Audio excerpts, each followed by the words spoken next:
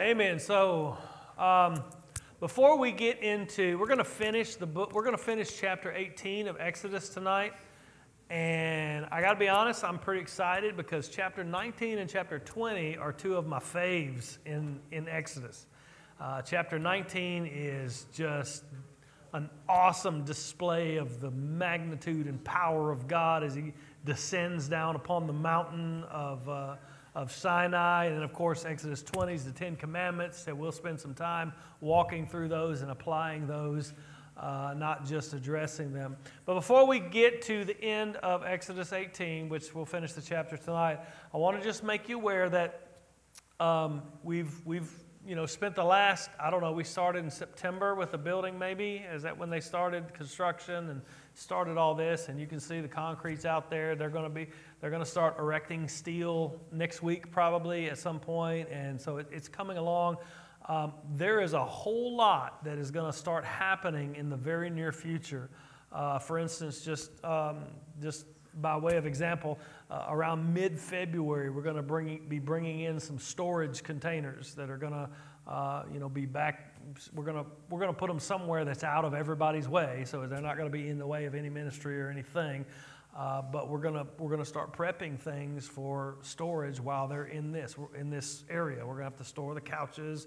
We're going to have to store all the library materials. We're going to have to store pretty much everything that we're going to keep. And in the midst of that, if you've lived in your house for 20 years or 30 years, there's some stuff in the corners going to get thrown away. So some of that's gonna happen. After Easter, we're going to be in this space unchanged until after Easter Sunday. We're going to have Easter Sunday here just like normal. Everything's Easter Sunday. After Easter Sunday, everything's going to be moved, and we're going to move into the gym and all of that. And right now, as a staff, we are actively in weekly meeting discussing how we're going to strategically do VBS, how we're going to do DNOW, how we're going to do all the things that we do. And some of that's going to have to be scaled down. Some of it's we're going to have to do things a little differently. So what I'm asking for as we begin this process, and like I said, nothing's going to change fundamentally until Easter.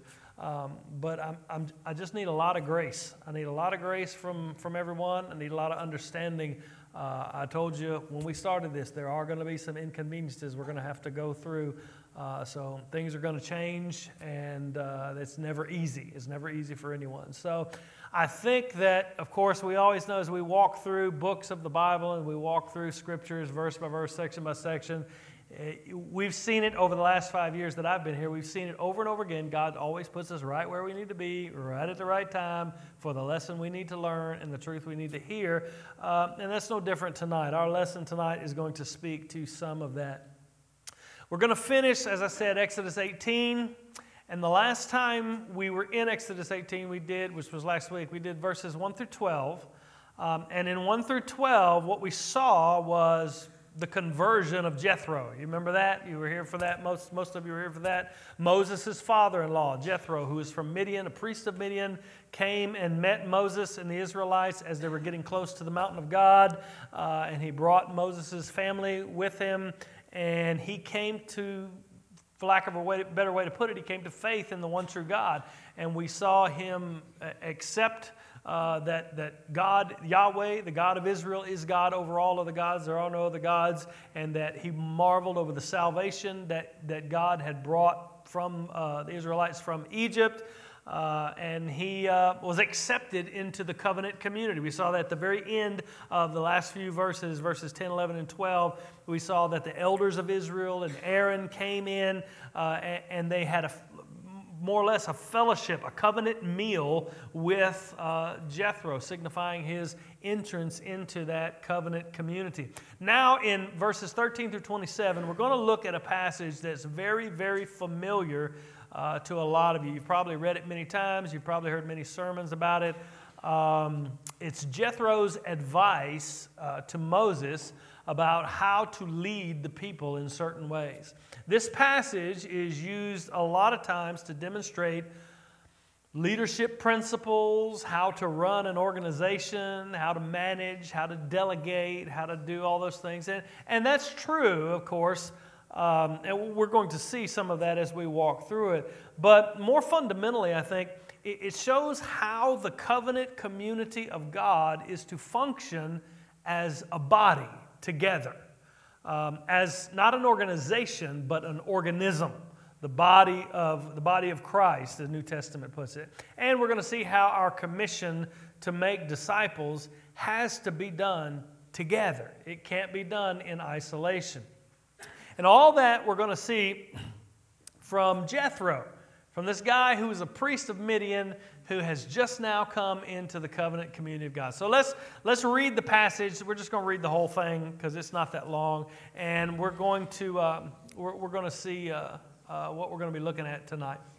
So Jethro has just told Moses, "Now I know that God is above all gods. He has saved you," and he rejoiced.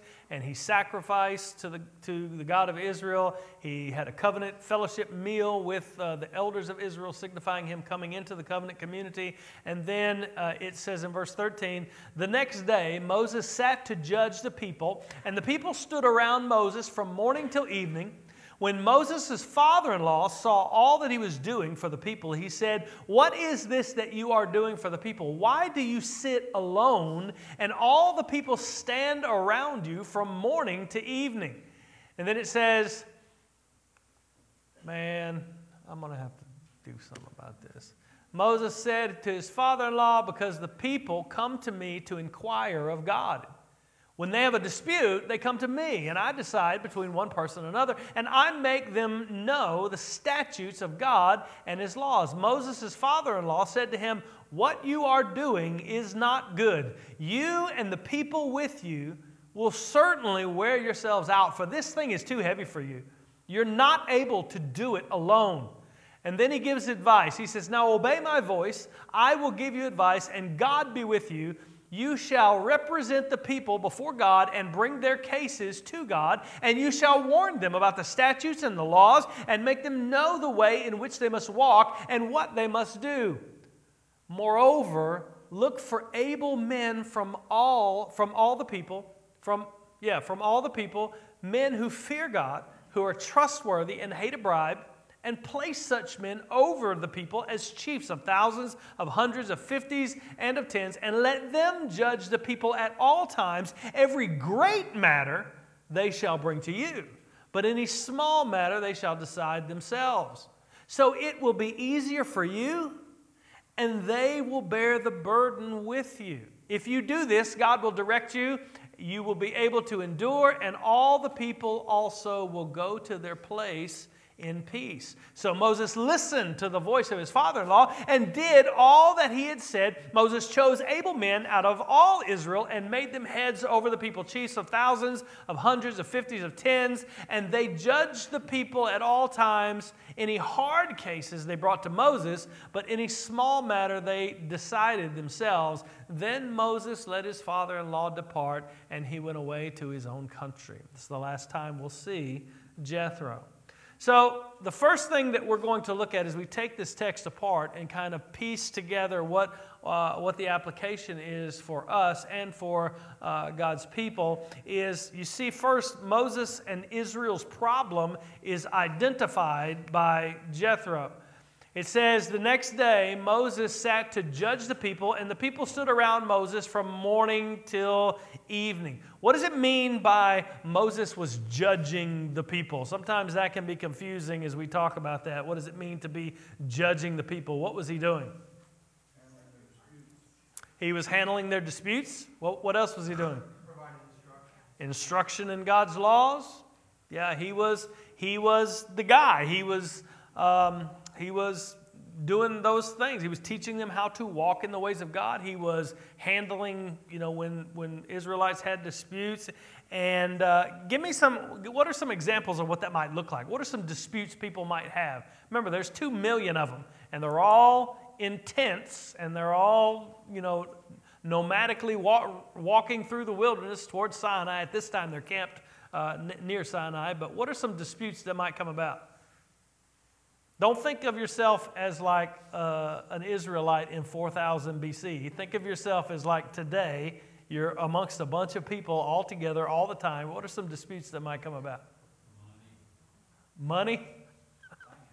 Land? Yeah, his tent's too close to mine, Moses. Do something, you know.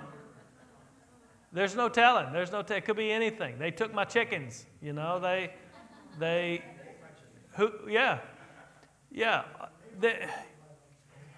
And Moses is engaging, it says in verse 13, he's engaging in this activity from morning until night. So if that's so, and it is, because Scripture says so clearly, Moses, in fact, is writing this under the inspiration of the Holy Spirit. If he's engaging in this activity from morning till night, how much time does he have to fulfill his duties as a leader of Israel? Zero, unless he's staying up all night. I don't know how that works, but he has no time. This is all he is doing. I mean, literally all he is doing. Huh? He's listening to all their problems. He's listening to all their problems. That's right. It not only says that he was doing this all day, it says the people were standing around him all day long, from morning to night. And then in verse 14, Moses' father-in-law, Jethro, we read this, he says, he saw what he was doing for the people. He says, what is this you're doing for the people? Why do you sit, and here's the key word, alone? And all the people stand around you from morning to evening. What we're going to see as we've read the text, but what we're going to see as we walk through Jethro's advice and his counsel and what he says the problem here is, there's nothing wrong with Moses judging and teaching and instructing and doing. In fact, that's part of his calling. That's part of his duty as God's chosen leader of Israel, as God's chosen shepherd over these people. What was wrong is that this is all that he is doing because it's taking up all of his time. And the reason it's doing so is because he's doing it alone. He alone is doing it. So every little case that comes up among 2 million people or so had to be personally attended to by Moses. And it's clear with that many people, you know, it was an everyday thing, all-day thing, and justice for some people was delayed because they couldn't get to Moses because there's a big, long line of people trying to get to Moses. And it was just from morning to evening, from morning to evening, from morning to evening. And you have to think that it hindered him from being faithful to the rest of his calling, to doing what God has called him to do and leading the people to the right place in the right way. And not only that, it was wearing him out. And it was wearing the people out as well. So Jethro asked him, why are you doing this? Why is this happening like this? Why are people standing around you all day? And so Moses offers an explanation to Jethro. Well, Jethro, you don't understand. This is what has to be done. In verse 15 and 16, it says, Moses said to his father-in-law, this is why it's happening, because the people come to me to inquire of God. I'm the prophet. I'm the one God speaks to. We're going to see that as he goes up to the mountain and comes back down to the people. God chose Moses to speak to the people through him. That's a fact. It says, the people come to me to inquire of God. When they have a dispute, they come to me, and I decide between one person and the other, and I make them know the statutes of God and his laws. Even before the law was given at Sinai, before the 10 Commandments and all of the other commandments that are going to be given here in the next 4 or 5 chapters, Moses was God's prophet, his spokesman. Moses inquires of God, and that's a good thing. That's what Moses should be doing. He is God's spokesman for the people. He's his chosen representative, and he solves the disputes among the people. We talked about that just a second ago. You can imagine what kind there was. You know, as I was thinking through this, I couldn't help but imagine we're talking about small cases and big cases, and I just imagine Moses saying, okay, who's next? Moses, this guy took my donkey, and it's not fair. He needs to give me a donkey back. Okay, here's your donkey, whatever. Moses, this guy's tent is too close. Moses, Malachi won't stop touching me. You know, it's no telling what kind of stuff that Moses was having to do. The little bitty stupid stuff and the big huge things that really required God's man to intercede. Moses was administering the civil law all day long, and God was leading him to decide these things. But he was also teaching God's law to them, teaching God's standards to him. And I think I think from the text we can infer that Moses had good intentions. Like he was trying to meet the spiritual needs of the people. He was trying to be faithful to his calling, and the work Moses was doing needed to be done. He was leading them by solving these problems that came up, guiding them with godly wisdom, shepherding them to live godly lives. He's saying, I'm making known the statutes of God to them. This is what Moses is supposed to be doing. This is right. The problem is, it's not all Moses was supposed to be doing, and it was taking all of his time, all of his energy. And Moses seemed to be, for even if his intentions were good, it seemed to be that he assumed he was the only one that could do this. And that means by default, he was not growing people. He was not building leaders. He was not discipling people, making disciples of people, if you want to put it in a New Testament context. We often get the same way. You know, too often, I know I find myself this way, but I think most of us could probably agree that we are this way. Especially today, we're more project-minded than anything else. You know, we want to get the job done. There's a task that needs to be done. There's a ministry that needs to be administered. There's a project that needs to be completed. And the goal of it all is just get the job done. You know, I've told this story before, but I remember one of the biggest regrets I have in my parenting, my oldest son, who is 22 now, I remember when he was 6, 7 years old, and I know some of you heard this before, but I was out cleaning the garage, and my whole goal is get done so I can get inside and watch the football game. And he's out there, just a little kid, and you know what happens. Dad, can I help? Yeah, sure. And then help turns into you're making a bigger mess for me to clean up, you know, and you're no help at all, really. You're just whatever. And finally it got to the point where I'm like, listen, just stand over there and keep me company. I'll do it all. We'll get finished. And you know, that's good for getting the project done if that's the goal. But the goal is not getting the project done. The goal is raising up a young man in a godly way, teaching him responsibility. And in that instance, and in several more instances I can share with you, I failed. Because the goal was get it done.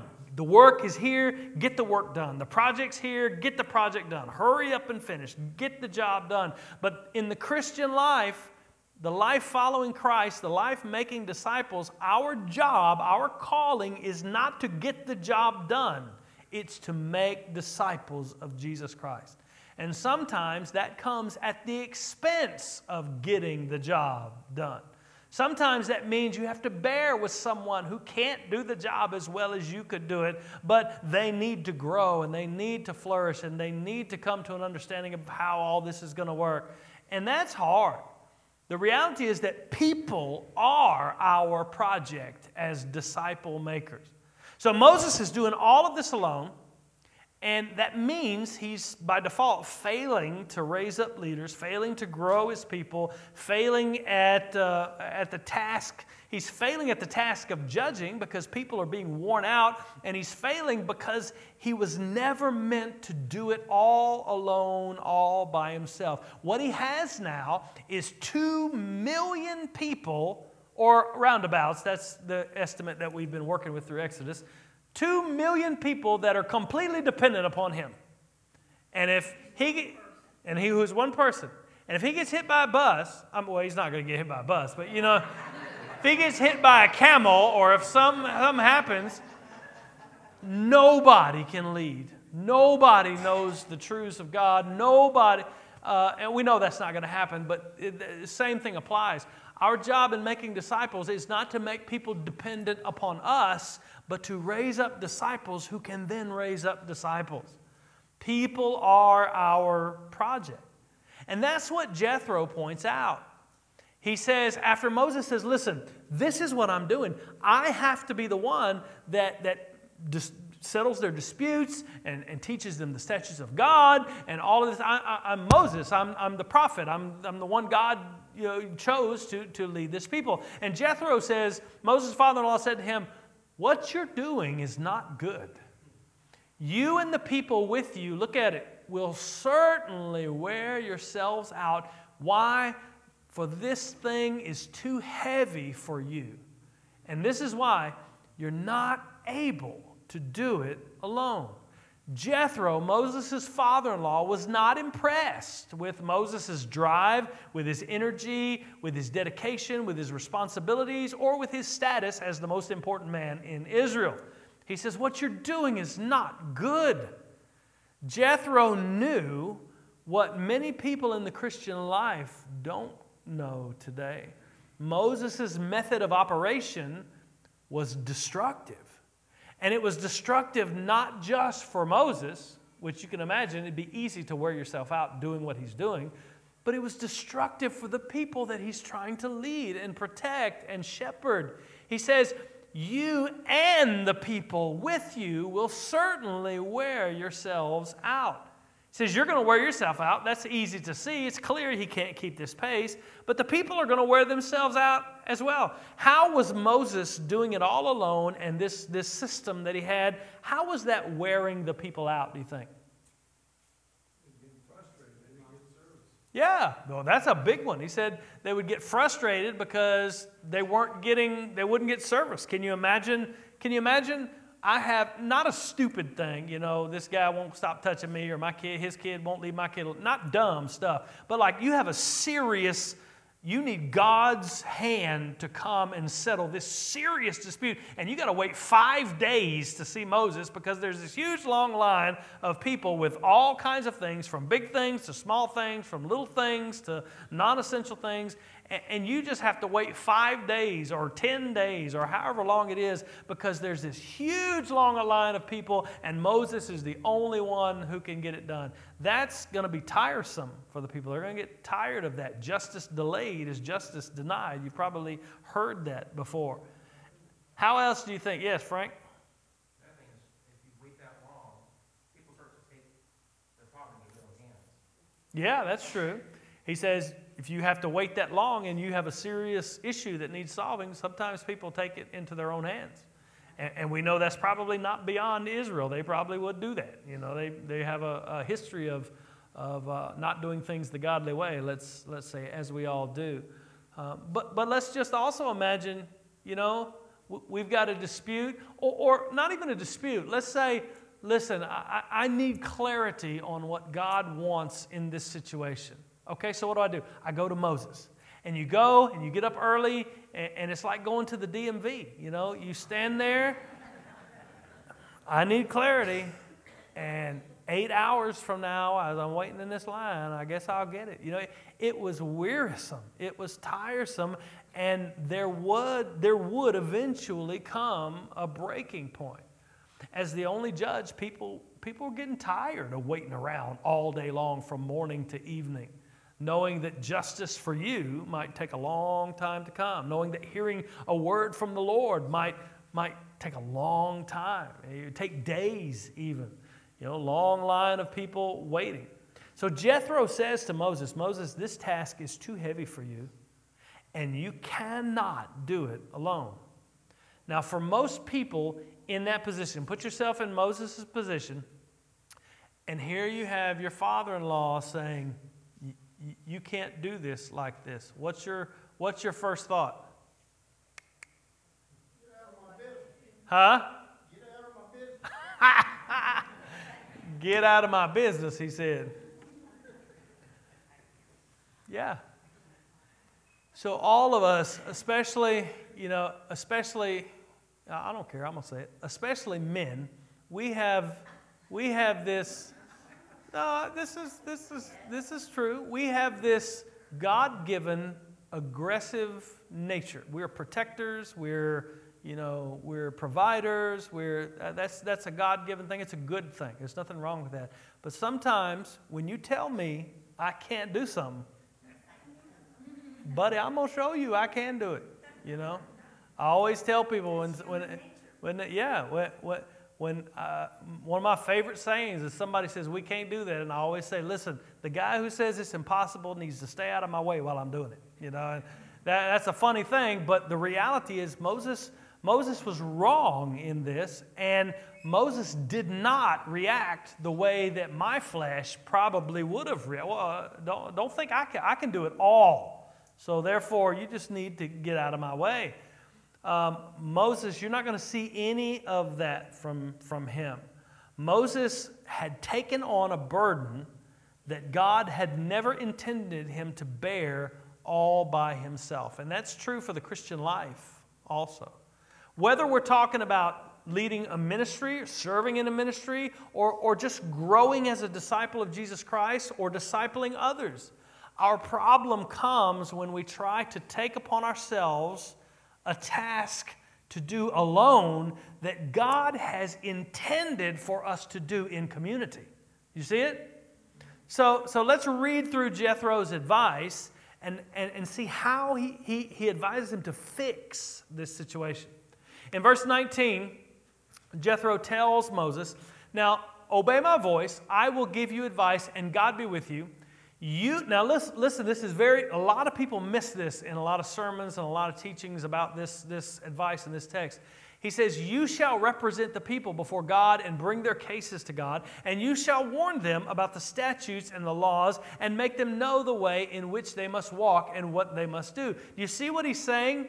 Is something very important. Now he says more. He says, and you need to choose able men and you need to get them to help you. But He's not saying, if somebody sees you working too hard, burning the candle at both ends, on the road to burnout in your disciple making or your living for Christ or your ministry or whatever, their advice most of the time is going to be, you need to stop. You need to stop and you need to take some time for yourself. That's their advice. That's not Jethro's advice. He basically, before he says, choose men to help you and this is how you're going to do it, he says, you're going to continue doing everything that you're doing. You shall represent the people before God and bring their cases to God. You shall warn them about the statutes and laws and make them know the way in which they must walk and what they must do. Moses, you are the prophet, the chosen leader of God's people, and you cannot stop being that. You cannot stop doing that. And so Jethro's advice is not take a break. Jethro doesn't suggest that Moses give up judging Israel or teaching Israel or imparting God's statutes to Israel. He can't do that. That's his calling. That's what God has chosen him to do. He doesn't suggest that Moses shy away from his calling or stop judging or any of that. He's still the prophet. He's still the mediator. He's still the teacher. He's still the judge. Yet So Jethro's is definitely concerned for Moses' sanity and his endurance, and he's concerned for the people's well-being because this is not healthy. But I think Jethro's main concern is that Moses continue and be able to continue into the long-term future his calling. And the way that he's doing things is going to keep him from doing that. Does that make sense? Did I make that clear? Questions, comments? Okay. I think Jethro knows that every person all 2 million of these people need access to God's law, to God's statutes. And that's what's at stake here if something doesn't change. Moses is going to wear himself out. The people are going to wear themselves out. And that's why something has to change. So Jethro doesn't tell Moses, listen, stop doing what you're doing. Get other people to do it and take a break. He says, no, you're going to keep doing what you're doing. You're going to keep being the teacher, keep being the prophet, keep being the judge. But he proposes a new system, a plan that's going to more efficiently decide the legal cases and also provide, for lack of a better way to put it, pastoral care, shepherding to all the people all the time. So they don't have to wait for 15 days or however long it takes to wait. His advice is not that Moses stops, but that he stopped doing it by himself. Verse 21 says, moreover, after he just told him, you're going to keep doing this, you're going to keep being the teacher, you're going to keep showing them God's law, but moreover, look for able men from all the people, men who fear God, who are trustworthy and hate a bribe, and place such men over the people as chiefs of thousands, of hundreds, of 50s, and of 10s. And so, listen, he has to elevate qualified leaders. That's what Jethro's telling him. You're going to keep doing what you're doing, but you have to elevate qualified leaders. And he specifies some of the qualifications that they need. And notice those qualifications in verse 21. It says nothing about their experience, their work experience, or their leadership skills, nothing about their education, nothing about their wealth, nothing about their standing or status among the people. The qualifications are almost all moral and spiritual. And the first one deals with their relationship to God. He says, you go and you choose men from among the people, and they must be men who fear God. What does it mean to fear God? Respect. To respect God, but what does that look like? What kind of life does that produce? A life of obedience to God's commands? Yeah. Of servitude. Of serving, absolutely. That's a good one too. So we know, because we've read the text, we know what these guys are going to do. They're going to judge the smaller cases of people of 10, they're over 10s and 50s and hundreds, and they're going to be judges over those disputes or all those kind of things.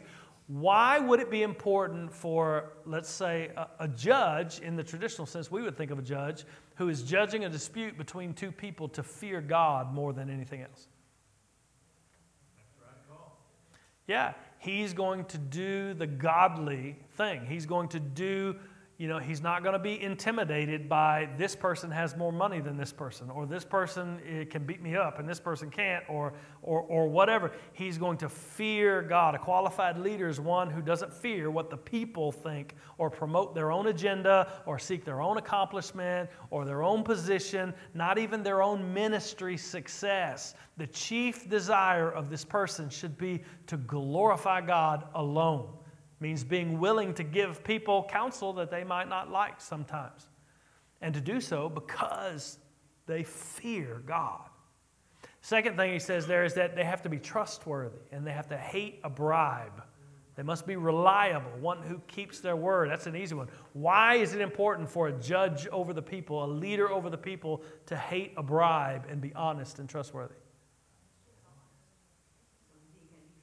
Yeah. I mean, you can imagine what's going to happen. Hey, I'm trying to think of a Hebrew name. Okay, yeah. Joshua snuck into my tent and stole my stuff. And Joshua's rich, and Joshua said, I didn't steal none of his stuff. Okay, I fine for the defendant. He didn't steal none of your stuff. Yeah, no, that's not justice. That's not godly. That's not... So the men that you choose, Moses, they have to be honest. They have to hate bribes. They have to not be in it for themselves. They must be reliable, one who keeps their word, characterized by integrity and honesty, not greedy for personal gain or glory or any of those things. And they must be people that love others. You can't disciple people that you don't love. You can't serve people that you don't love. Later in Deuteronomy chapter 1, as the people are about to go into the promised land, Moses gives 3 speeches in Deuteronomy.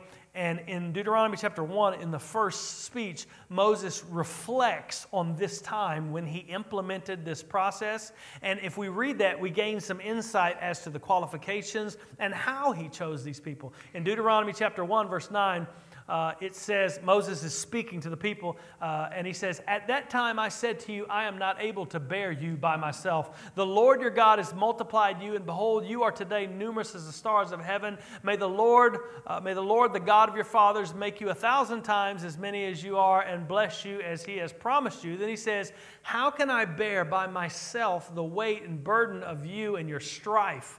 Choose for your tribes, he's saying, this is what I said to you, choose for your tribes wise, understanding, and experienced men, and I will appoint them as your heads. And you answered me, the thing that you have spoken is good for us, we'll do. So I took the heads of your tribes, wise and experienced men, and set them as heads over you, commanders of thousands, commanders of hundreds, commanders of 50s, commanders of 10s, and officers throughout your tribes. And I charged your judges at that time, listen, hear the cases between your brothers, judge righteously between a man and his brother, or the alien, the stranger who is with him. You shall not be partial in judgment. You shall hear the small and the great alike. You shall not be intimidated by anyone, for the judgment is God's. And the case that is too hard for you, you shall bring to me, and I will hear it. And I commanded you at that time all these things that you should do. So he recounts how he implemented it.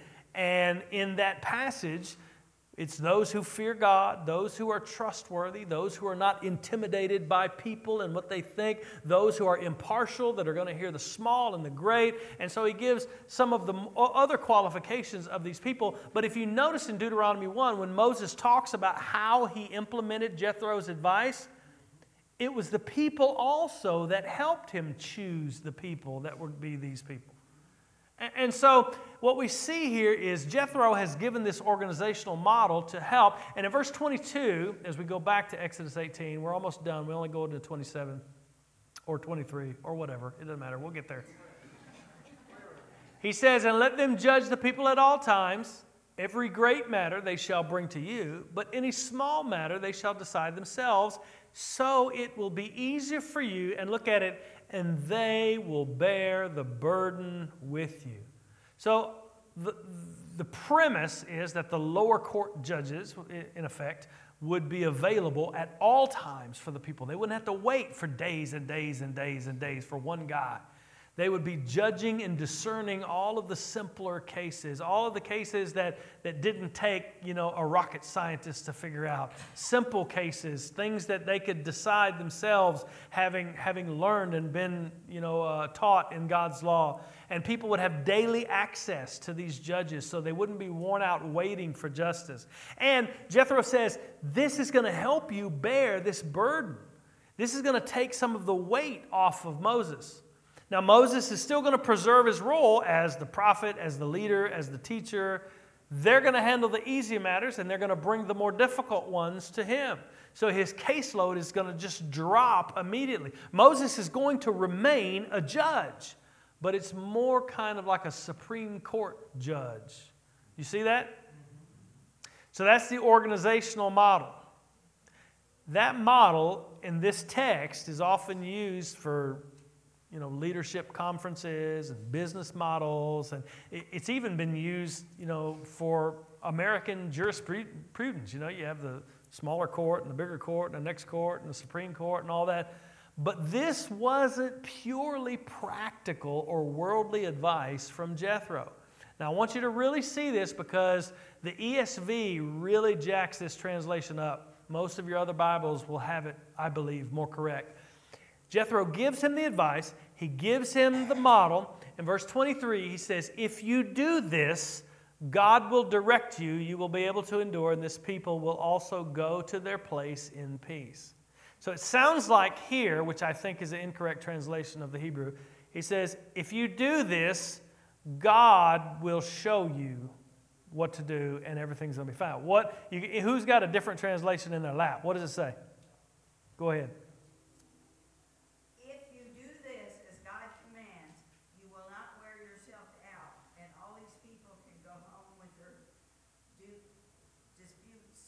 Right. So, the what? Good news. Okay, good news. I didn't look at that translation, but I think the NIV, the New American Standard, Holman Christian Standard, even the New Living Translation, which I don't really like, gets it right. It says, if you do this as God commands, or if so God commands. So Jethro is not saying, Moses, I'm a priest of Midian, and I know I just got here, and I'm just in the covenant community, but let me tell you how you need to structure the people of God. No, Jethro gave his counsel, but he told basically Moses to make sure that his advice was in keeping with God's will. If you do this, and so God commands, or as God commands. Jethro didn't presume to rearrange Israel's judiciary on his own authority. But as a new member of this worshiping community, he brought a plan that was to be submitted by Moses to God for his approval. And it's basically as if Jethro is saying, listen, I told you what I think. You need to go to God. Make sure that God is, this is God's will and God's purpose. And then if you do this, you'll be able to endure. The people will be able to endure. And most importantly, I think, your people will get to the promised land, but not just get there, but get there in peace, without the infighting, without the disputes, without all the things that are going on. So, how is this like the New Testament teaching regarding the members of the body of Christ? How does it compare? It's not exactly a one-to-one correspondence, but what are some similarities? How does it compare?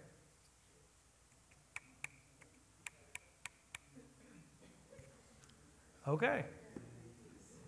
Huh? Huh? Well, there will be peace, but no one can do this alone. No one can. Now, I'm talking about, I'm not, you might be thinking, well, I'm not really a ministry leader, so it's not really applying to me. No, we're not talking about that alone. That, of course, is included. No one can do it alone, but we're even talking about living the Christian life. We're talking about making disciples. We're talking about the leadership that God has given you. Every one of you has a role of leadership somewhere in your life, whether it's family, whether it's job, whether it's, disciples who look up to you. Every one of you have a leadership role. And the reality is when we are following Christ, when we're living for Him, when we're striving for Him, you can't do it by yourself. You cannot make disciples by yourself. Do you want to say something, Scott? Well, in the New Testament, the first century church, or even before Jesus was crucified, He appointed disciples. Of course. And He sent them out. Mm-hmm. And likewise, after Pentecost, the disciples themselves were burdened with other trivial things, and then they appointed deacons. Absolutely. So basically, Scott made the correct analogy, I think, of number one, this is the way that Jesus taught us to make disciples. Jesus raised up 12 men. And granted, as Jesus was teaching them, they didn't get it most of the time. But when Christ was discipling them to be able to continue the ministry after He had ascended to heaven.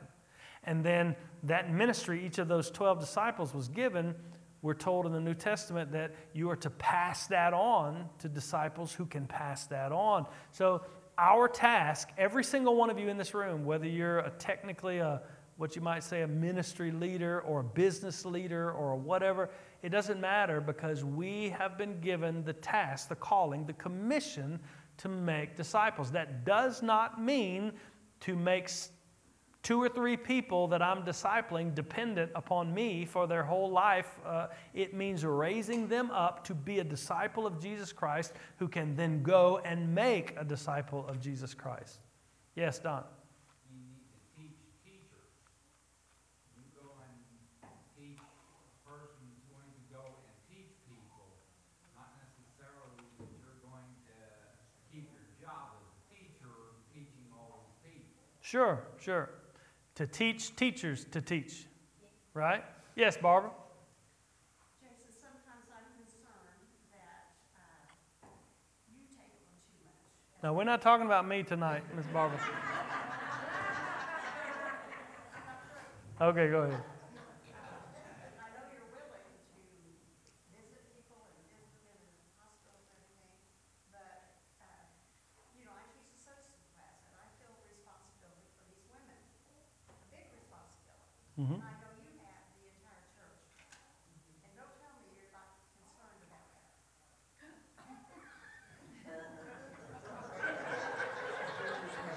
Get it, Barbara, get it.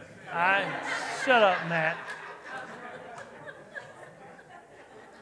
Yeah, so I am concerned. I'm concerned about everyone, About meeting the needs of every single person. Yeah, if I'm able. So there is a line.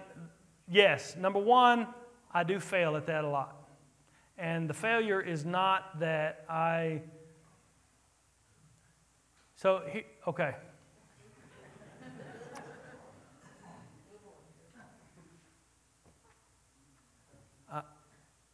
Yeah, I'm not. What are you doing? The failure is my organizational leadership to raise up people who are able, willing, and can do that. My issue, which I don't think necessarily applies here, but it could. My issue is for instance, if I'm doing what I'm supposed to be doing, let's say I'm studying for sermon prep for Sunday morning to present the word to the congregation, and something happens. Somebody calls, so-and-so's going to the emergency room. I might very well say, I'll get there as soon as I can possibly get there, and I might wait in doing that. Now, the other side to that is, if I'm sitting at home watching a football game and somebody calls, there's no reason for me not to go. But my failure is many times in the fact that it's just like I said with my son in the garage. It's easier for me just to get it done rather than it is to build a structure for other people to do it. And yes, that's a failure of mine in many areas, many times. Thanks.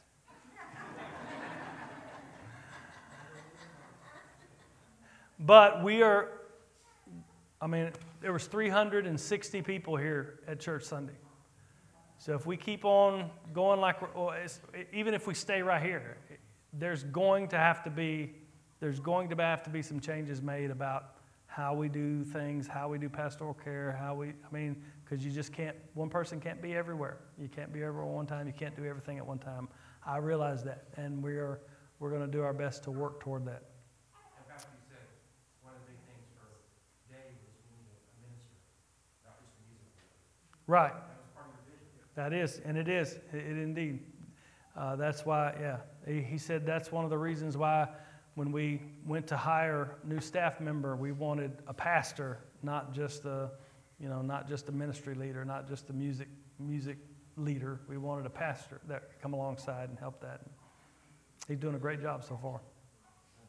So finally, we see Moses apply this. He puts it into action, and that means it must have been okayed by God, because he said, if God so wills, and then Moses applies it.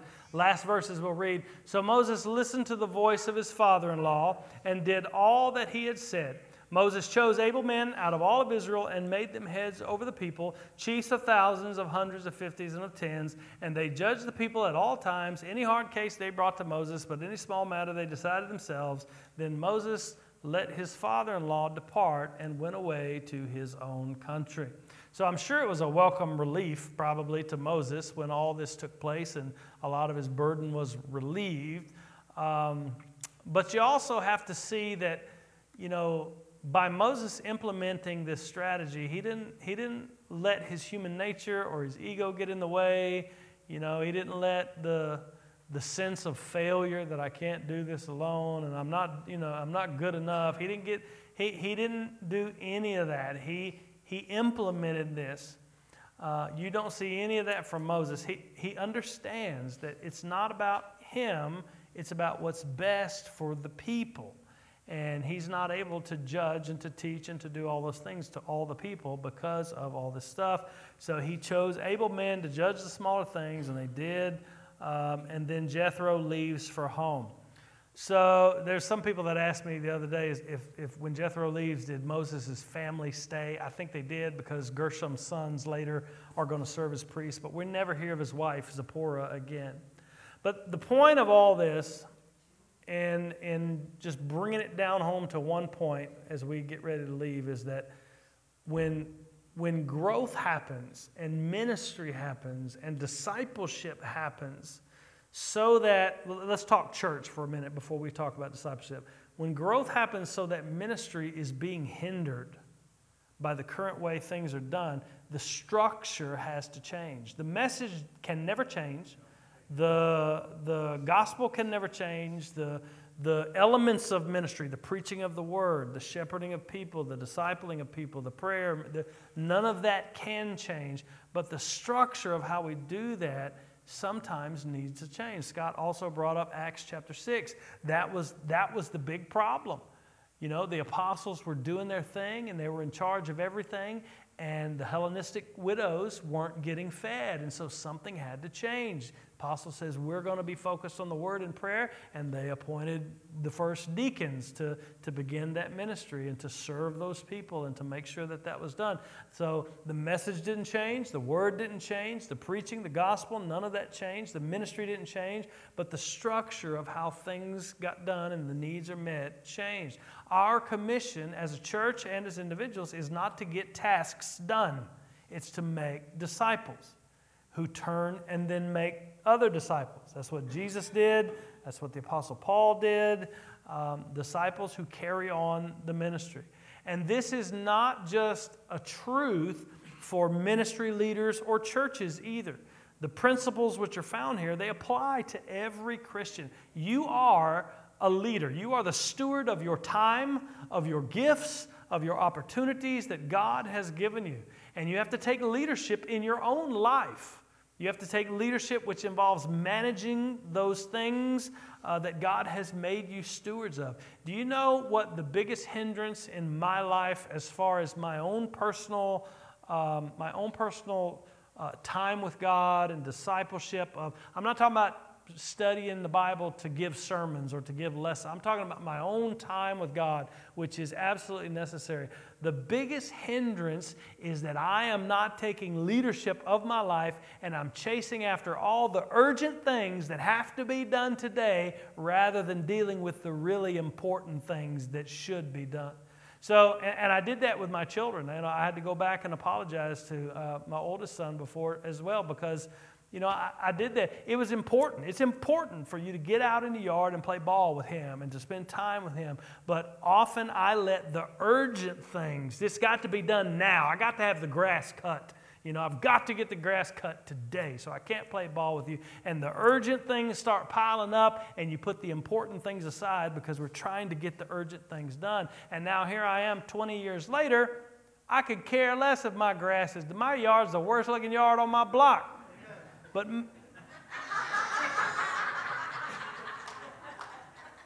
But man, I wish I would have played more ball with my son. You know what I mean?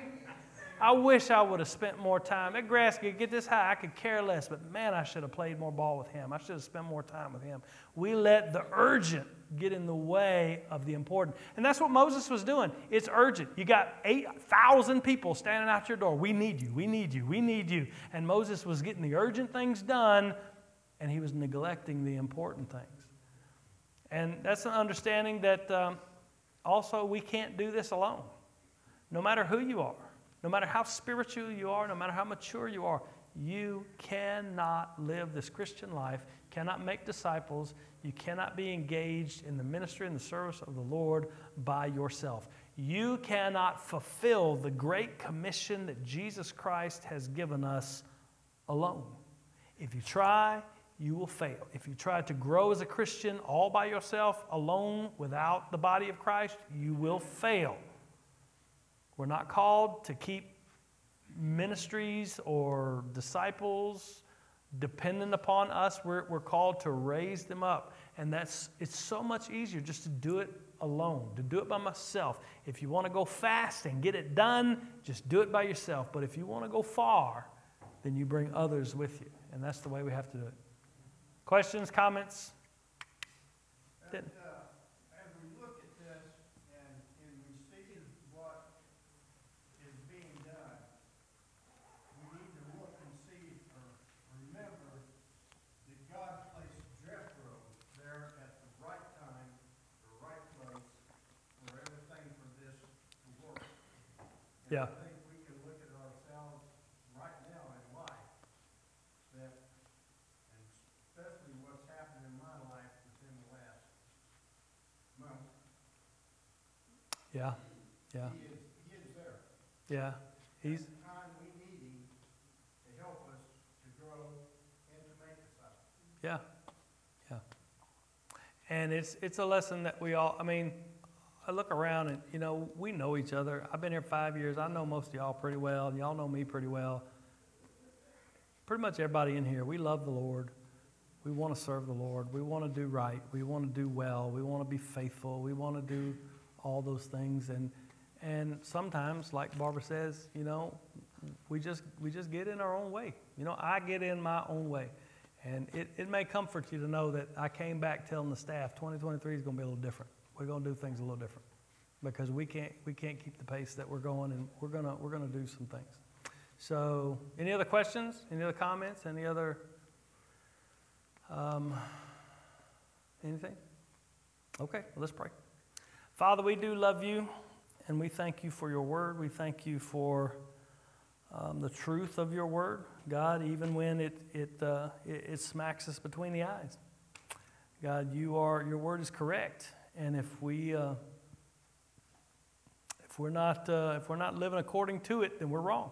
As simple as that. So, God, I pray that you would help us to be faithful, that you'd help us to be faithful to your commission, to your calling, to be instruments used by you. God, that's all we desire. Help us to not worry about success. Help us to not worry about what we measure as success or what we think, you know, makes a successful disciple or minister. Help us just to be faithful. You told us what to do. You told us how we are to do it. You've given us each other to be our companions, our brothers and sisters, our mentors, our disciplers, and the people that we're discipling. You've given us one another. God, help us just to be faithful, faithful in all areas. Forgive us where we sin. Forgive us where we are not doing the way that you've called us to do. And we pray, God, that you would help us to grow and mature and to serve you with a whole heart. We do thank you. We love you. In Jesus' name, amen. Jason? Yeah.